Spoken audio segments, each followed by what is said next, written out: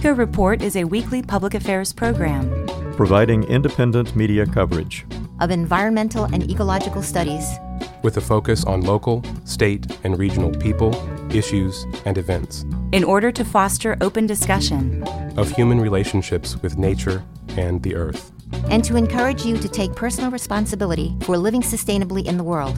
Eco Report is produced by an independent team of volunteers working at the studios of Community Radio WFHB in Bloomington, Indiana, and financially supported by listeners like you.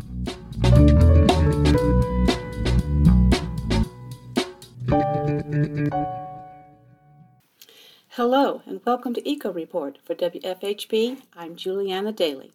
And I'm Don Guerra. And now for our environmental headline stories.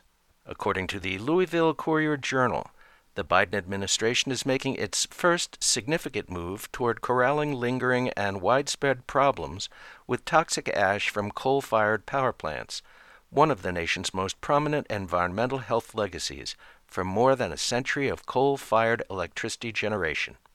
The agency's action could have major implications in states such as Kentucky, Indiana, and Tennessee, each of which has been wrestling with the consequences of huge volumes of waste products left behind by burning coal.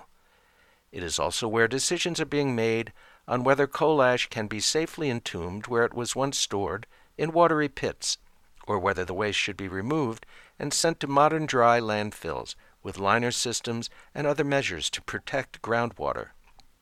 In 2015, the EPA under the Obama administration put forth the first national rules on coal ash, which required most of the nation's approximately 500 unlined coal ash surface impoundments to stop receiving waste and begin closing by April 2021.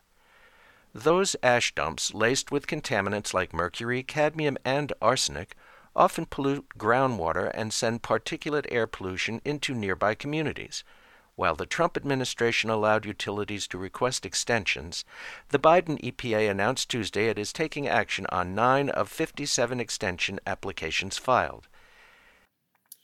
The New York Times reports America's greenhouse gas emissions from energy and industry rose 6.2% in 2021 as the economy began recovering from pandemic lows and the nation's coal plants roared back to life. The rebound was not a total surprise.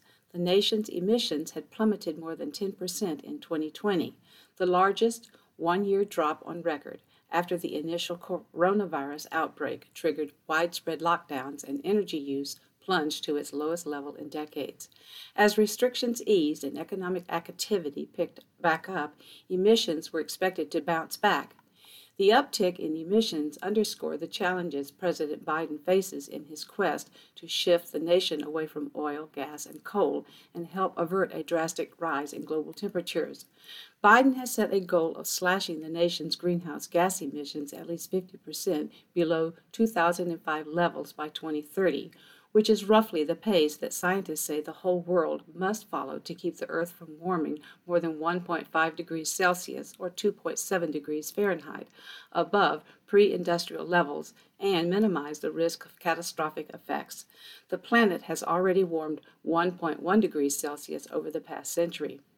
But after last year's rebound, U.S. emissions are now just 17.4% below 2005 levels. Several recent studies have found that the United States is likely to fall far short of achieving Biden's climate goals without major new policies to speed up the transition to wind, solar, and other clean energy. Duke Energy defined its long-term plans in an op-ed in the Bloomington Herald-Times. Duke plans to replace most of its coal-fired plants with natural gas, wind, and solar. They claim they can meet the Biden 2050 goals. Duke is keeping some natural gas capacity in order to generate when wind and solar are not meeting demand. Duke should get behind the Grain Belt Express, which would bring wind power from Kansas to Sullivan. This project has been in the works for at least a decade. The holdup is gaining right-of-way in Missouri. The agency denied 3, including one filed by the Clifty Power Plant in Madison, Indiana. It approved one at East Kentucky's Spurlock Power Plant in Maysville, Kentucky, and found 4 incomplete and 1 ineligible. More determinations, EPA officials said, are coming. The New York Times reports America's greenhouse gas emissions from energy and industry rose 6.2% in 2021 as the economy began recovering from pandemic lows and the nation's coal plants roared back to life. The rebound was not a total surprise. The nation's emissions had plummeted more than 10% in 2020, the largest one-year drop on record, after the initial coronavirus outbreak triggered widespread lockdowns and energy use plunged to its lowest level in decades. As restrictions eased and economic activity picked back up, emissions were expected to bounce back. The uptick in emissions underscored the challenges President Biden faces in his quest to shift the nation away from oil, gas, and coal and help avert a drastic rise in global temperatures. Biden has set a goal of slashing the nation's greenhouse gas emissions at least 50% below 2005 levels by 2030, which is roughly the pace that scientists say the whole world must follow to keep the Earth from warming more than 1.5 degrees Celsius or 2.7 degrees Fahrenheit above pre-industrial levels and minimize the risk of catastrophic effects. The planet has already warmed 1.1 degrees Celsius over the past century. But after last year's rebound, U.S. emissions are now just 17.4% below 2005 levels. Several recent studies have found that the United States is likely to fall far short of achieving Biden's climate goals without major new policies to speed up the transition to wind, solar, and other clean energy. Duke Energy defined its long-term plans in an op-ed in the Bloomington Herald-Times. Duke plans to replace most of its coal-fired plants with natural gas, wind, and solar. They claim they can meet the Biden 2050 goals. Duke is keeping some natural gas capacity in order to generate when wind and solar are not meeting demand.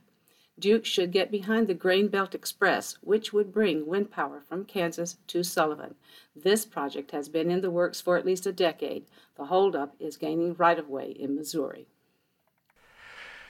Thomas McDermott Jr., the mayor of Hammond in northwest Indiana, is moving ahead with an overpass construction project that would cut into the Briar East Woods, one of the last remnants of the 4,000-year-old High Tolleston Shoreline Dunes in the Hessville neighborhood.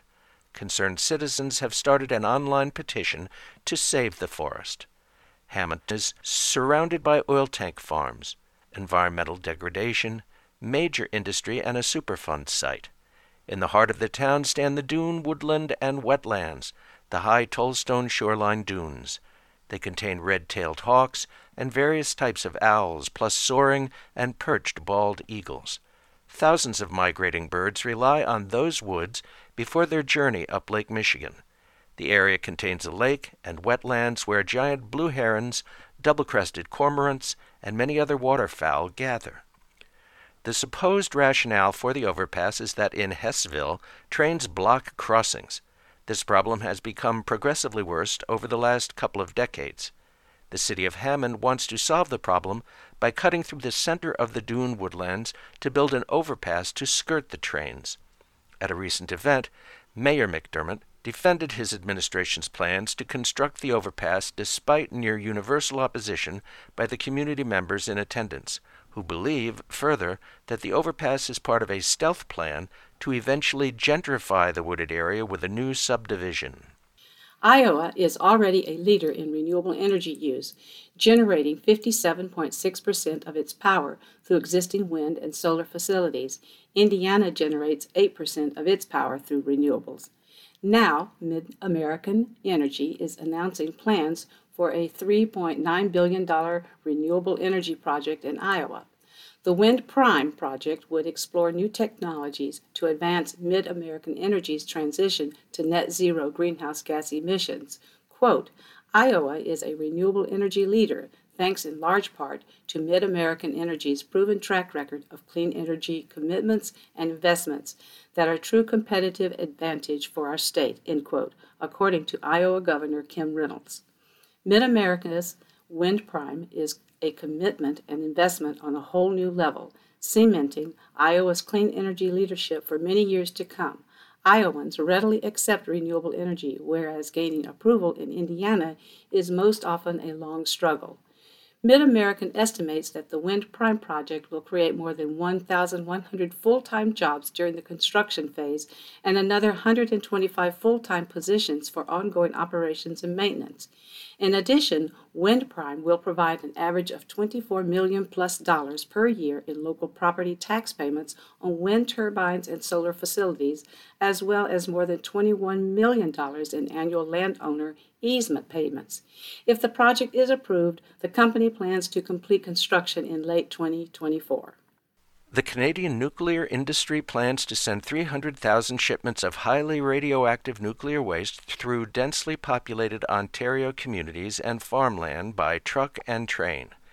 The radioactive waste would consist of 5.5 million spent nuclear fuel rods from nuclear reactors and interim storage facilities. The project is to take place over 4 decades, starting in the 2040s. The destination of the waste would be either South Bruce or Ignace in Ontario. Currently, scientists are studying the ancient bedrock beneath both communities to determine whether the geology is appropriate for deep geologic repository, a $23 billion tomb in which Canada could dispose of its entire stockpile of nuclear waste for millennia.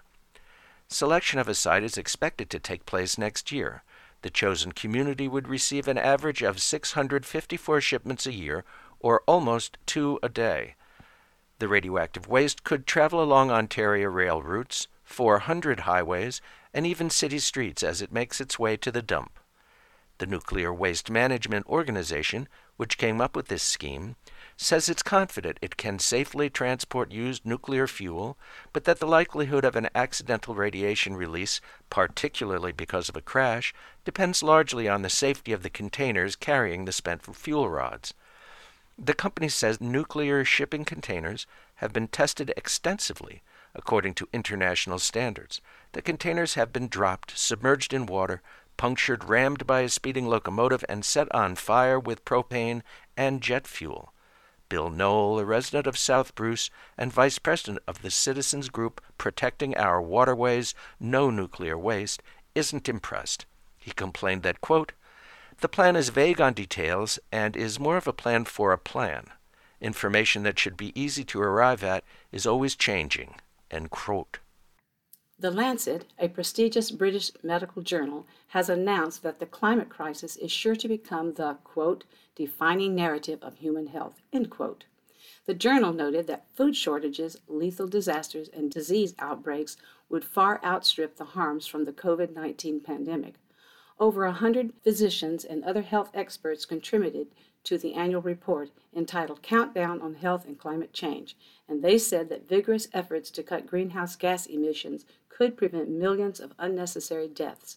Over a dozen measures of humankind's exposure to health-damaging weather extremes have grown since last year's report.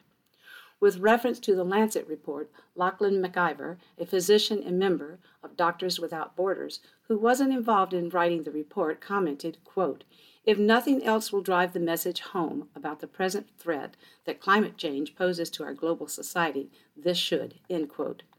The Lancet report is not the only warning health professionals have issued about burning fossil fuels and other human activities that heat the planet.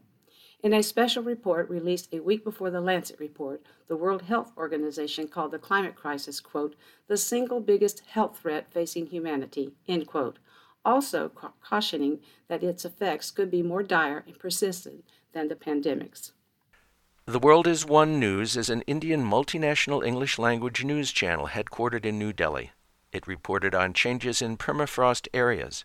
Russia is especially vulnerable because 65% of the country is in the permafrost zone. It has been well established through various studies that the Arctic permafrost has been warming and in many areas thawing since the 1980s due to climate change, but new research has claimed that continuous warming could pose a danger to humans who have established settlements in the Arctic areas. According to an article published in Nature Reviews Earth and Environment, the scientists have said that buckling roads, cracks appearing in building foundations, and ruptured pipelines are likely to become a common sight in and around the Arctic as warming temperatures cause the frozen ground to thaw. They have warned that by 2050, As much as 50% of Arctic infrastructure could be at high risk of damage, requiring at least $15.5 billion in maintenance and repairs. It is already being witnessed in the permafrost areas of northern Russia, Alaska, and Canada, where around 5 million people live. By analyzing the satellite imagery, they estimate that at least 120,000 buildings, 25,000 miles of roads, and 6,000 miles of pipelines could be at risk, highlighting threats to some Canadian highways, the transatlantic pipeline system, and 3 sizable Russian cities. 1 million species are at risk of extinction. Scientists are warning that humanity is causing the 6th mass extinction in the planet's history. A series of reports from the United Nations Environment Program, or UNEP, UNEP, highlights how human activities threaten the healthy functionings of ecosystems that produce food and water, as well as the 1 million species at risk of extinction. The UNEP report, Food System Impacts on Biodiversity Loss, identifies the global food system as the primary driver of biodiversity loss. The report points to the conversion of natural ecosystems to crop production and pasture, with the concomitant use of toxic chemicals, monocultures, and production of greenhouse gases. The EPA continues to allow the use of pesticides and other chemicals that it recognizes contribute to the problems. The United Nations Convention on Biological Diversity is the international legal instrument for, quote, the conservation of biological diversity, the sustainable use of its components, and the fair and equitable sharing of benefits arising out of the utilization of genetic resources, end quote. 196 nations, all the members of the United Nations, except the U.S. and the Vatican, have ratified the convention, which includes 21 target actions to be achieved by 2030, including reducing pesticide use by 2/3 and eliminating plastic waste. The U.S. hasn't yet done its part. Congress can ratify the Convention on Biological Diversity, and the EPA can incorporate the convention targets into its programs. The Bulletin of the Atomic Scientist introduced its Doomsday Clock, a visual symbolic representation of a clock face that shows how close humanity is to self-destruction 75 years ago. Currently, the clock's hands are set at 100 seconds to midnight, the closest to midnight they've ever been, and the same as last year. Each year, the clock's hands are moved forward or backward according to how vulnerable the planet is to catastrophe. Midnight represents the end of the world as we know it. The issues of concern that inspired the current hands position, the scientists noted, were nuclear proliferation, the climate crisis, the COVID pandemic, cybersecurity, and the impacts of misinformation and disinformation on social media.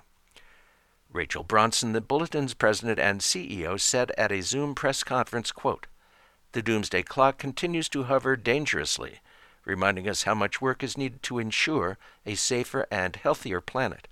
We must continue to push the hands of the clock away from midnight." End quote. Last year's average temperature globally was either 5th or 6th highest on record, depending on who's measuring. U.S. scientists announced that latest data recently and European researchers earlier this week. The globe is vast and the weather variable. Some years are cooler than others. The trend, though, is clear. By NASA's records, which go back to 1880, Earth's 7 warmest years were the past 7, the agency said.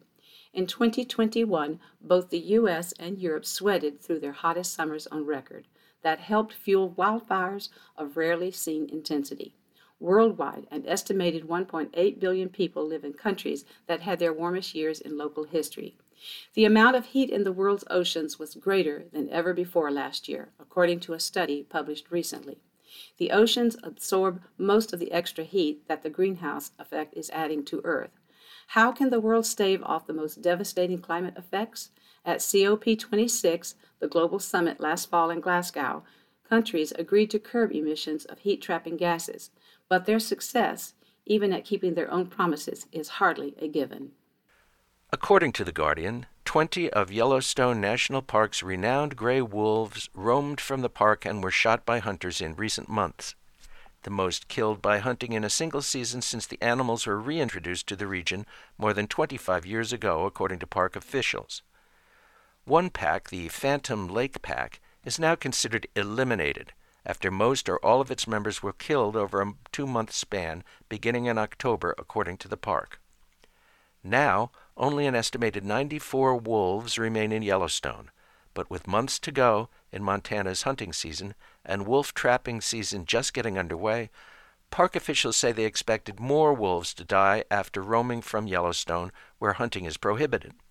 The park superintendent, Cam Shawley, has urged Montana's Republican Governor Greg Gianforte to shut down hunting and trapping in the area for the remainder of the season. Wolves were reintroduced in the park in 1995 in an effort to control the elk population. The elk were overgrazing the natural plants in the park. The wolves have performed well, and the park has a better plant balance. Their natural range includes areas outside the park, thus exposing them to hunters. Scientists have issued a dire warning about chemical pollution. The insidious mix of synthetic chemicals that permeates the earth, according to scientists, threaten the stability of the global ecosystems that humanity depends on. The mix consists of plastics and 350,000 synthetic chemicals, only a minute fraction of which have been tested for safety, but have been released into the environment anyway. Among those chemicals are pesticides, industrial compounds, and antibiotics. Plastics are ubiquitous. They collect at the summits of the highest mountains and in the deepest trenches of the oceans.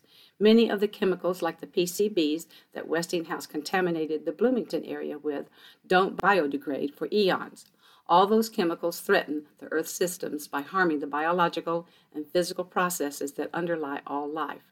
The study of the planet's chemical pollution, published in the journal Environmental Science and Technology, says that society needs to cap chemical production and emissions, just as carbon targets aim to cap greenhouse gas emissions. Chemical pollution has accumulated to the point that human-made changes to the Earth have propelled the planet outside the stable environment of the last 10,000 years.